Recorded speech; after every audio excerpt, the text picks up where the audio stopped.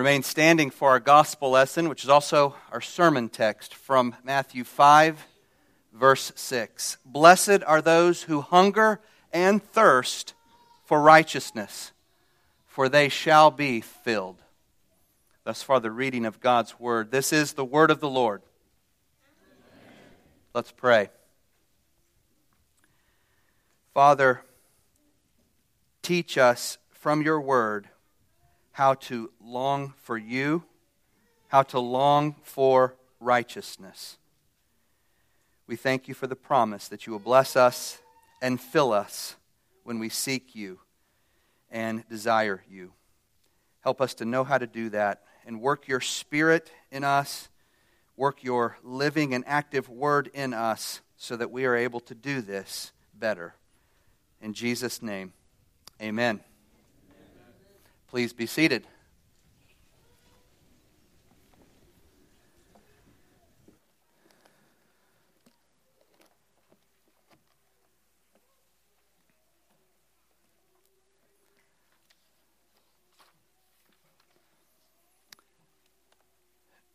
Nutritionists have dramatized the importance of diet by telling us that we are what we eat.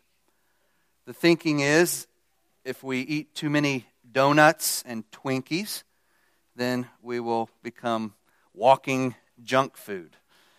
And the argument works as far as it goes. Food is how our bodies live and grow. So to a large extent, the food we eat will determine our health, our bodily, physical health. But in the realm of the mind and spirit, the axiom, you are what you eat, is even more accurate and more important, more penetrating. If you feed on entertainment and excitement, materialism, violence, erotica, social media, then you will eventually personify them. You will become what you consume. If you eat the spiritual equivalent of too many donuts and Twinkies, or worse, you'll become the spiritual equivalent of walking junk food, or worse. Spiritually, you are what you eat, or according to Jesus in the Gospel of John, chapter 6, you are what you eat and drink. But here in Matthew 5, 6, Jesus backs up a little further, and he says that you are what you hunger and thirst for. It's not just that you are what you eat and drink. More important and more basic, you are what you hunger and thirst for. You are what you desire, in a sense. You are what you crave. You are your deepest longings, because your deepest longings are the ones that you will seek to satisfy. Jesus says in Matthew 5, 6 that those who hunger and thirst, those who long for righteousness, those who hunger and thirst for God, are blessed already. They're blessed by virtue of being hungry and thirsty for God and righteousness, the righteousness of His kingdom. Again and again, Scripture makes promises to the hungry and to the thirsty. Spiritual hunger is a characteristic of God's people. It must be a characteristic of God's people. Our supreme ambition is not material, but spiritual. You see, we Christians are not like pagans who are engrossed in the pursuit of possessions. The pagans have no choice. It's their nature. But we have been given a new nature. We are new creations in Christ. We have set ourselves to seek first God's kingdom and its righteousness. The fourth beatitude deals with our appetite for the things of God. What is your appetite for godly pursuits, for godly things? What do you hunger for? What do you thirst for? What appetites have you cultivated in your soul? To know what your spirit is hungry and thirsty for, all you need to do is look at what you're eating and drinking. If you're not sure where your appetite is oriented to, just look at what you're eating and drinking. You will always eat and drink spiritually whatever your spirit longs for, whatever it wants. If you long for Christ, you will partake of Christ. If you long for the things of this world, you will partake of the things of this world. That will be your diet. So what does your heart chase after more often? Worldly things or spiritual things? Are you drawn to the Bible as much as you are drawn to your television or computer or phone or Facebook? Are you pursuing Christ as fervently as you are pursuing your career or your social life or your comfort level or your retirement? What sustains you? What drives you? What are you working for? What do you get up for? What do you think about most? What do you imagine would make you the happiest? Where do you try to find joy? In other words, what does your soul hunger and thirst for? You are what you eat and drink, but more important, you eat and drink what you hunger and thirst for. Do you hunger and thirst for Christ most of all? If so, you're filled. You're satisfied. You're a satisfied person. You're at peace. Until you learn to hunger and thirst for Christ most of all, you will be restless and discontent and unsatisfied and unfilled and miserable. At the beginning of his Confessions, Augustine wrote a prayer that most of you have probably heard by now. Augustine prayed, "You have made us for yourself, and our hearts are restless until they find rest in you."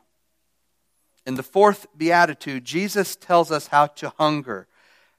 He tells us how our hunger and how our restlessness can be satisfied. It's by hungering and thirsting for the right things. Blessed are those who hunger and thirst for righteousness, for they will be filled. They, and they alone, will be satisfied. Do you want to be satisfied? In this wonderfully paradoxical sentence in Matthew 5:6, Jesus tells us what we ought to eat and drink and how we ought to eat and drink if we are to have spiritual health and ultimate satisfaction. So do you want spiritual health and the deepest satisfaction? Spiritual health comes from spiritual hunger. You see that? Spiritual health is a product of spiritual hunger. It comes from spiritual desires. You can't have spiritual health without cultivating the spiritual desires first. You can't skip over that first step. Just keep your desires the way they are, your longings, your goals, your ambitions, your life. But one of the things on my list is going to be to be spiritually healthy. It doesn't work that way. Spiritual health is the result of godly longings. The fourth beatitude is right at the heart of all the beatitudes because it speaks to, our core desires. It exposes the trajectory of our heart. It forces us to consider whether we really do rest in Christ and find our satisfaction in Him. It's a test of our faith. It's a test of our Christian character. Here's what Martin Lloyd-Jones says about the fourth beatitude. This beatitude again follows logically from the previous ones, he writes. It is a statement to which all the others lead. It is the logical conclusion to which they come, and it is something for which we should all be profoundly thankful and grateful to God. I do not know of a better test that anyone can apply to himself or herself in this whole matter of the Christian profession than a verse like this. If this verse is to you one of the most blessed statements of the whole of Scripture, you can be quite certain you are a Christian. If it is not, then you had better examine the foundations again. End quote.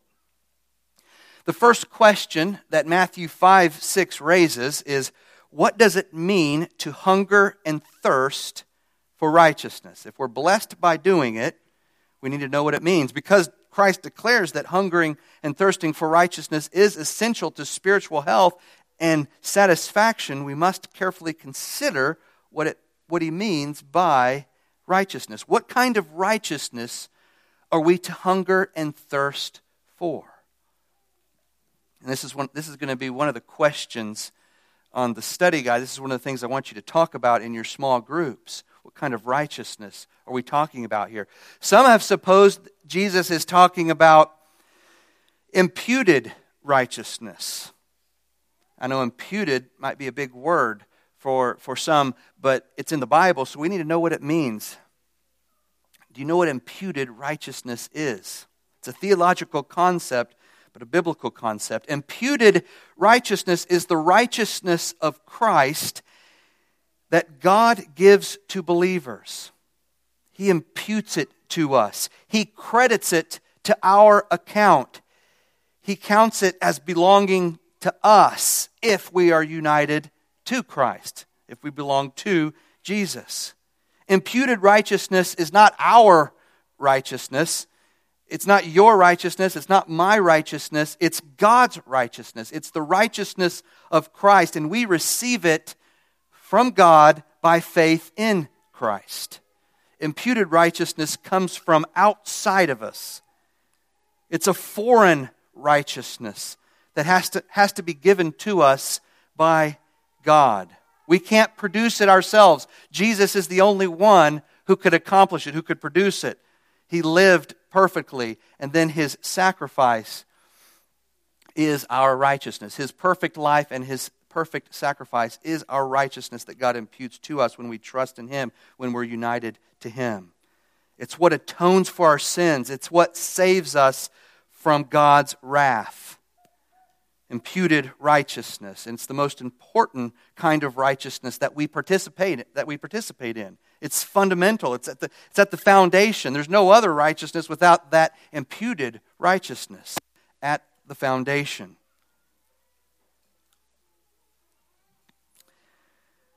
Imputed righteousness is what Paul is talking about in Philippians 3:9, for example, when he says that we must receive a righteousness that is from God. And Romans and other books of the Bible talk about imputed righteousness in a similar way. Now, it's true that the imputed righteousness of Christ is fundamental. It's foundational to every believer's salvation. The righteousness that we receive from God is the most important kind of righteousness that we participate in, because it's what atones for our sins. But it's not the kind of righteousness that Jesus is talking about here in Matthew 5:6. He's not talking about God's imputed righteousness, the foreign righteousness that comes from outside of us. No, Jesus is talking about what we might call imparted righteousness or personal righteousness, personal holiness, righteous living. Now, we need to stop. That might raise some red flags in our minds if we say it like that. So am I saying that we can live perfectly, that we can live perfectly righteous lives, and that's what Jesus is saying we must do, and that it's possible? No, I'm not saying that we can be perfect, but we can be righteous. We can have holiness. Not perfect holiness in this life. But once we receive the imputed righteousness of Christ, the Holy Spirit then begins to impart holiness, righteousness in us so that we can live righteously. And that's the righteousness that Jesus is talking about here and in the rest of the Sermon on the Mount when he uses the word righteous or just or righteousness. See, that word righteousness or righteous occurs 7 times in the Sermon on the Mount, and each time it refers to that personal righteousness, personal holiness, an inner righteousness that works itself out of your life as you live more and more in conformity to God's will. Jesus is talking about that personal righteousness that expresses itself in the way you speak, the way you act, the way you think. It's a growing righteousness. Christ's imputed righteousness doesn't have to grow. It's perfect already. Our personal or imparted righteousness is improving. It's growing. Jesus is not talking about imputed righteousness, despite what many want to believe. Not the righteousness that we get from God through Christ. He's talking about your holiness. And Jesus is saying here that those who hunger and thirst for righteousness are those who long to live righteously, and it's a passionate longing, an intense desire. That's the metaphor he uses here. Hungering, starving, thirsting. The desire to live in compliance with God's will is expansive. It's always intensifying, always getting hungrier and thirstier. It includes an increasing sense of your need for God and a growing desire to be like God. He is holy, therefore you must be holy. To hunger and thirst for righteousness means longing after the practical righteousness that the Beatitudes are all about, that they represent, that each of the 8 Beatitudes represents. The one who hungers and thirsts wants more and more to have the character of Christ and His kingdom. He pants after the fruit of the Spirit. He wants God's will and everything that God's will entails. The 4th Beatitude is a call to pursue conformity to God's will. It's a call to pursue holiness. And it's stated in the most extreme of terms, as I mentioned before.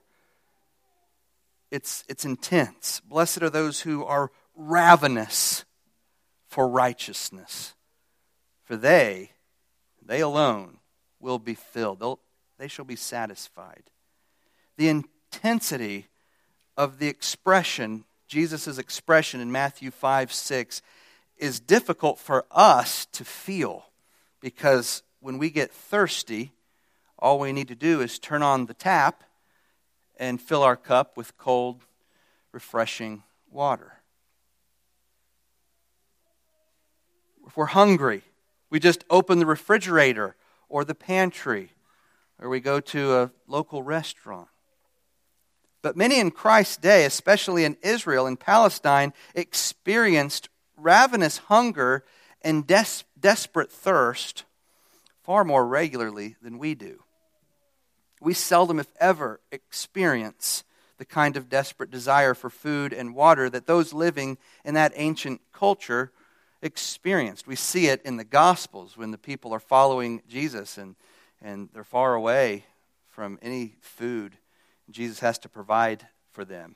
That wasn't all that uncommon, not nearly as uncommon as it is for us to experience that sort of thing. And so it's hard for us to appreciate the level of desire and desperation that Jesus is aiming at here. What Jesus is telling His audience is, blessed are those who hunger and thirst for righteousness, for personal holiness, the way a starving man hungers for food, and the way a parched, dehydrated man yearns for water. Do you yearn for righteousness in your life with this kind of intensity? The Beatitude, the 4th Beatitude, is further intensified by continual, ongoing, unending, by the ongoing nature of the hunger and thirst. It's continual. Blessed are those who are hungering and thirsting for righteousness. It's not just a hunger and thirst that happens one time. King David, when he was at his best, was like this. He walked with God as few men have. He penned some of our favorite psalms about his amazing spiritual experiences. At the same time, he wrote of his continual hunger and thirst for God.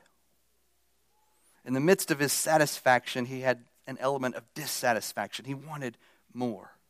In Psalm 63, verse 1, David writes, "O God, you are my God. Earnestly I seek you. My soul thirsts for you. My flesh or my body faints for you, as in a dry and weary land where there is no water."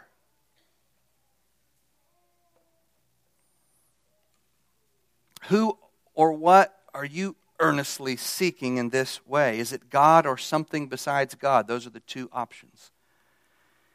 Does your soul thirst for God, and does your body faint for God the way a person's body faints when it's in a dry and weary land where there is no water, as David prays here?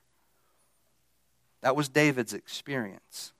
And Jesus is calling you here in Matthew 5, verse 6, to make it your experience. It's possible for you. These Beatitudes are not out of reach for God's people. It's a possible experience, but you will have to transform your appetite to experience it by cultivating new cravings. See, it's possible, but not without some groundwork, some cultivation. It's possible to transform your longings so that your deepest desire is personal righteousness, so that you're on that trajectory. You won't arrive. It's not possible to arrive in this life, but you can be on that trajectory. And that's what Jesus is calling you to do in this beatitude. He's calling you to develop an insatiable appetite for righteousness, so that you're always hungry and yet always being filled by Jesus. Always thirsty and yet always being satisfied by Jesus. That's the way it is for the healthy believer. Always hungering and thirsting, and yet always being filled and satisfied. The healthy believer never has enough of God, never has enough imparted righteousness. He always wants more. He is always hungry and thirsty for more, which is to say, he's always hungry and thirsty for more of God. The language of this beatitude may not make sense to modern ears, even to the church. Maybe it's even too strong for some Christians, because it rules out, what does it rule out? It rules out self-satisfied, sleek, half-hearted religion. In fact, it rules out perhaps the way most of us live most of the time. The only approach that Jesus accepts in this beatitude is hungering and thirsting intensely for righteousness. Now, for some of you, and in a sense, I think this applies to all of us in one sense probably, but for some of you, this beatitude reminds you of a former life. Maybe it was when you first became a Christian and you were on fire. You were hungry and thirsty for righteousness. You couldn't get enough of Jesus and His Word and His people. The Spirit was working. You wanted to be challenged. You were joyously desperate for the things of the Lord. You welcomed opportunities for self-sacrifice and service. You were spending time with the Lord. You were faithfully worshiping God with other saints. But time blunted your desires. The so-called realities of life took over, and your hunger was abated. It ceased. Your appetite was curbed. now you are content with a life of lesser, limited devotion to God. Yet you haven't quite forgotten the joy and the warmth of those earlier times. And perhaps the words of Jesus here still stir you. The fire is not burning as bright as it was, but there are still some embers that are being stirred. If so, you should heed this call of Jesus, because you can be restored to the life of righteousness and holiness and devotion to God.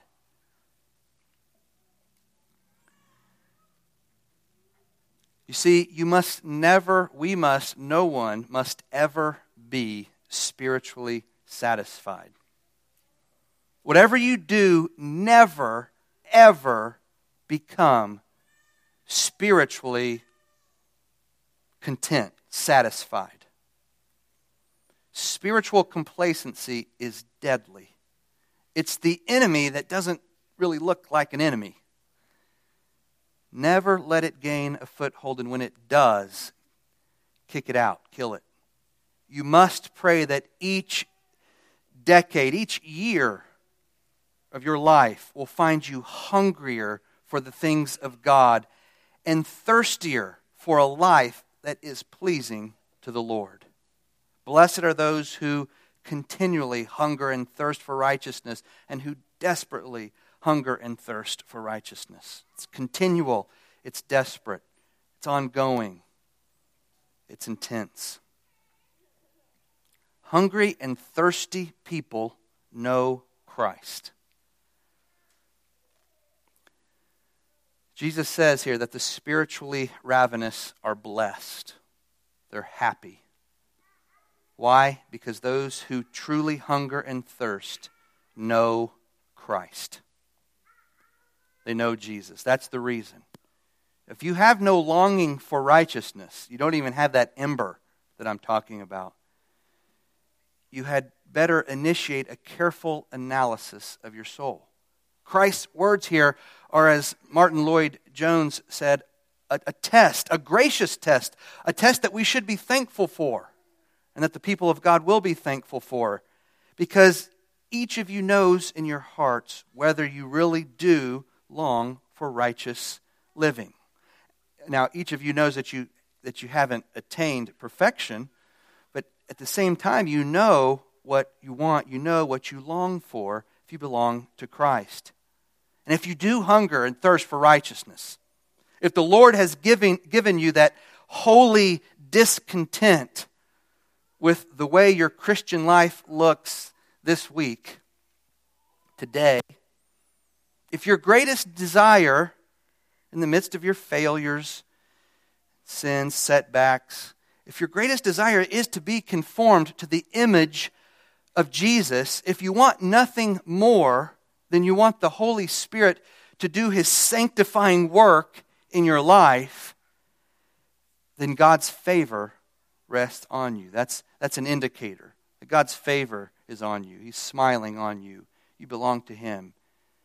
Hungry and thirsty people know Christ. This beatitude is yet another attention-grabbing paradox. They're all paradoxes. It suggests that those who continually hunger are continually satisfied. Which is it? How can that be? How can one be hungry and thirsty and satisfied at the same time? What's it mean to be satisfied and to experience hunger pains? Jesus seems to be suggesting here that blessed people, happy people, are those who are satisfied but never quite quenched. Filled but never quite full. How does this paradox work? Well, most of us know how it works with physical food, right? When my wife makes her amazing chocolate chip cookies, I might pretend to resist for a while, but eventually I pour myself a cup of milk and I enjoy one. As I eat and drink, my mouth and my stomach experience the satisfaction, true satisfaction of the cookie and the milk. It's a deep physical satisfaction. But you see, the satisfaction isn't complete, is it? Because ultimately, the only thing that this wonderful experience accomplishes in me is the desire to eat another cookie and to drink another cup of milk. So I do it all over again with the same effect. And it's a sublime cycle. And in this cycle, I experience the paradox of being filled but never fully satisfied. You know what I'm talking about. I see some smiles. If you can understand my words right now, you've experienced something like what I'm talking about. Maybe it wasn't with chocolate chip cookies, but it was with something else.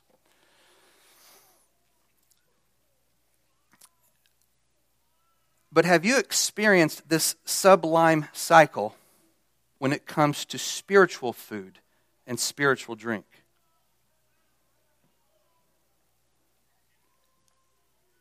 You see, the spiritual cycle is truly sublime.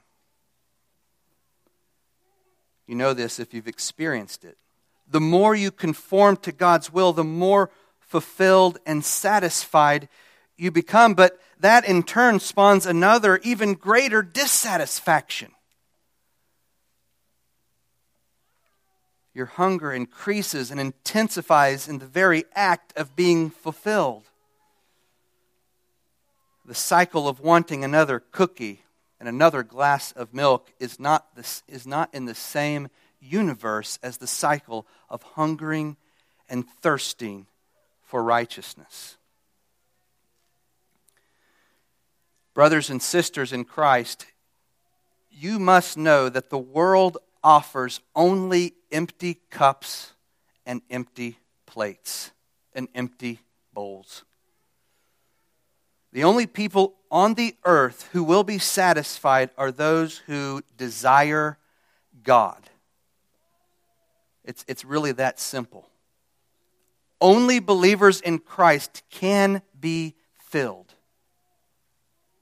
Can be filled with good food, with light instead of darkness. Only they can experience deep, lasting satisfaction. John says in 4:14, or Jesus says in John 4:14, whoever drinks of the water that I will give him will never be thirsty again. The water that I will give him will become in him a spring of water welling up to eternal life. John 6:34, Jesus says, I am the bread of life. Whoever comes to me shall not hunger, and whoever believes in me shall never thirst. Jesus used the image of a divine feast to illustrate the satisfactions of his eternal kingdom. On one occasion, Jesus told his disciples, I bestow on you a kingdom, just as my Father bestowed one on me, so that you may eat and drink at my table and in my kingdom and sit on thrones judging the 12 tribes of Israel. We also need to remember the words of Isaiah 55. Come, all you who are thirsty, come to the waters, and you who have no money, come, buy and eat. Another paradox there. Come, buy wine and milk without money and without cost. Why spend money on what is not bread, and your labor on what does not satisfy? Listen to me and eat what is good, and your soul will delight in the richest of fare. Jesus is asking you, what are you spending your time and money and labor on? And why are you spending them on things that do not satisfy? Listen to me, Jesus says, and eat what is good. And if you do, your soul will delight in the richest of fare. So what are you waiting on? What's in your way? What's stopping you from embracing the the promise in Matthew 5:6? What's stopping you from embracing the promise a chapter later in Matthew 6:33? But seek first his kingdom and its righteousness, and all these things will be given to you as well. So why are you worrying about all the other things that will be given to you if you do the first thing? That's the question that we need to ask ourselves. So consider the force of this beatitude as we've considered it today. Blessed are those who hunger, the way a starving man hungers for food, and who thirst, the way a parched man thirsts for water, for righteousness, for righteous living, for personal holiness, for they will be filled. They will be deeply and totally satisfied, perpetually. You are what you crave. You are what you hunger and thirst for. If your spiritual life is empty and pathetic, it's because your desire for God is also. If your soul craves ease and entertainment and comfort and worldly pleasures, the things of this world, temporal things, things that are passing away, things that don't matter and won't matter, certainly 100 years from now, maybe 1 year from now.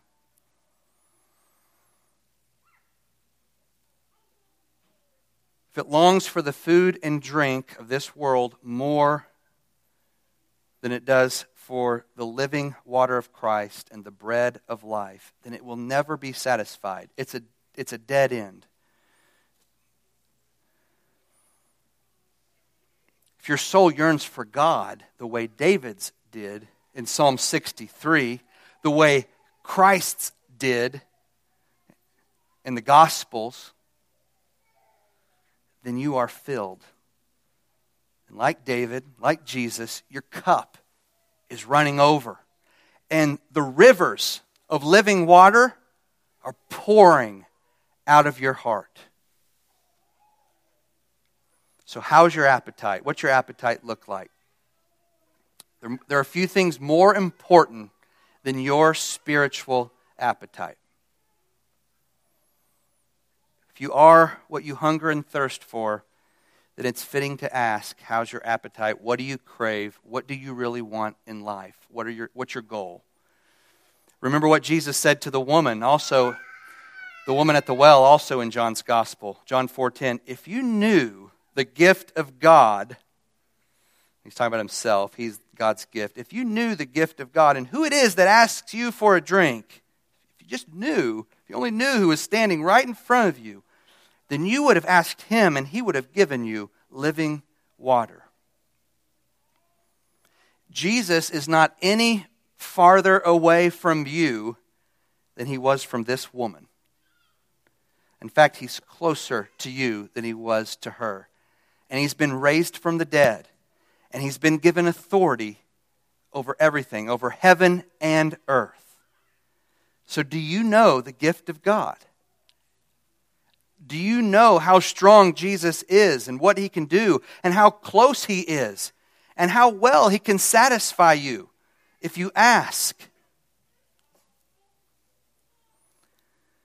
I'll close with the words of Revelation 3:20, the words of Jesus. Behold, I stand at the door and knock. If anyone hears my voice and opens the door, I will come into him and eat with him, and he with me. Let's pray. Father, we need your help to be holy as you are holy. It's a high calling, but we embrace it because you have given us Jesus and you've given us his Spirit. You've been gracious to us. You've been kind. You are slow to anger toward us. Your compassion is beyond what we can imagine. And so we want to honor you. We want to please you in our lives. Help us to do that. Thank you for giving us Christ's righteousness, his perfect righteousness on the cross and in his life. Help us to be more like him. In Jesus' name, amen.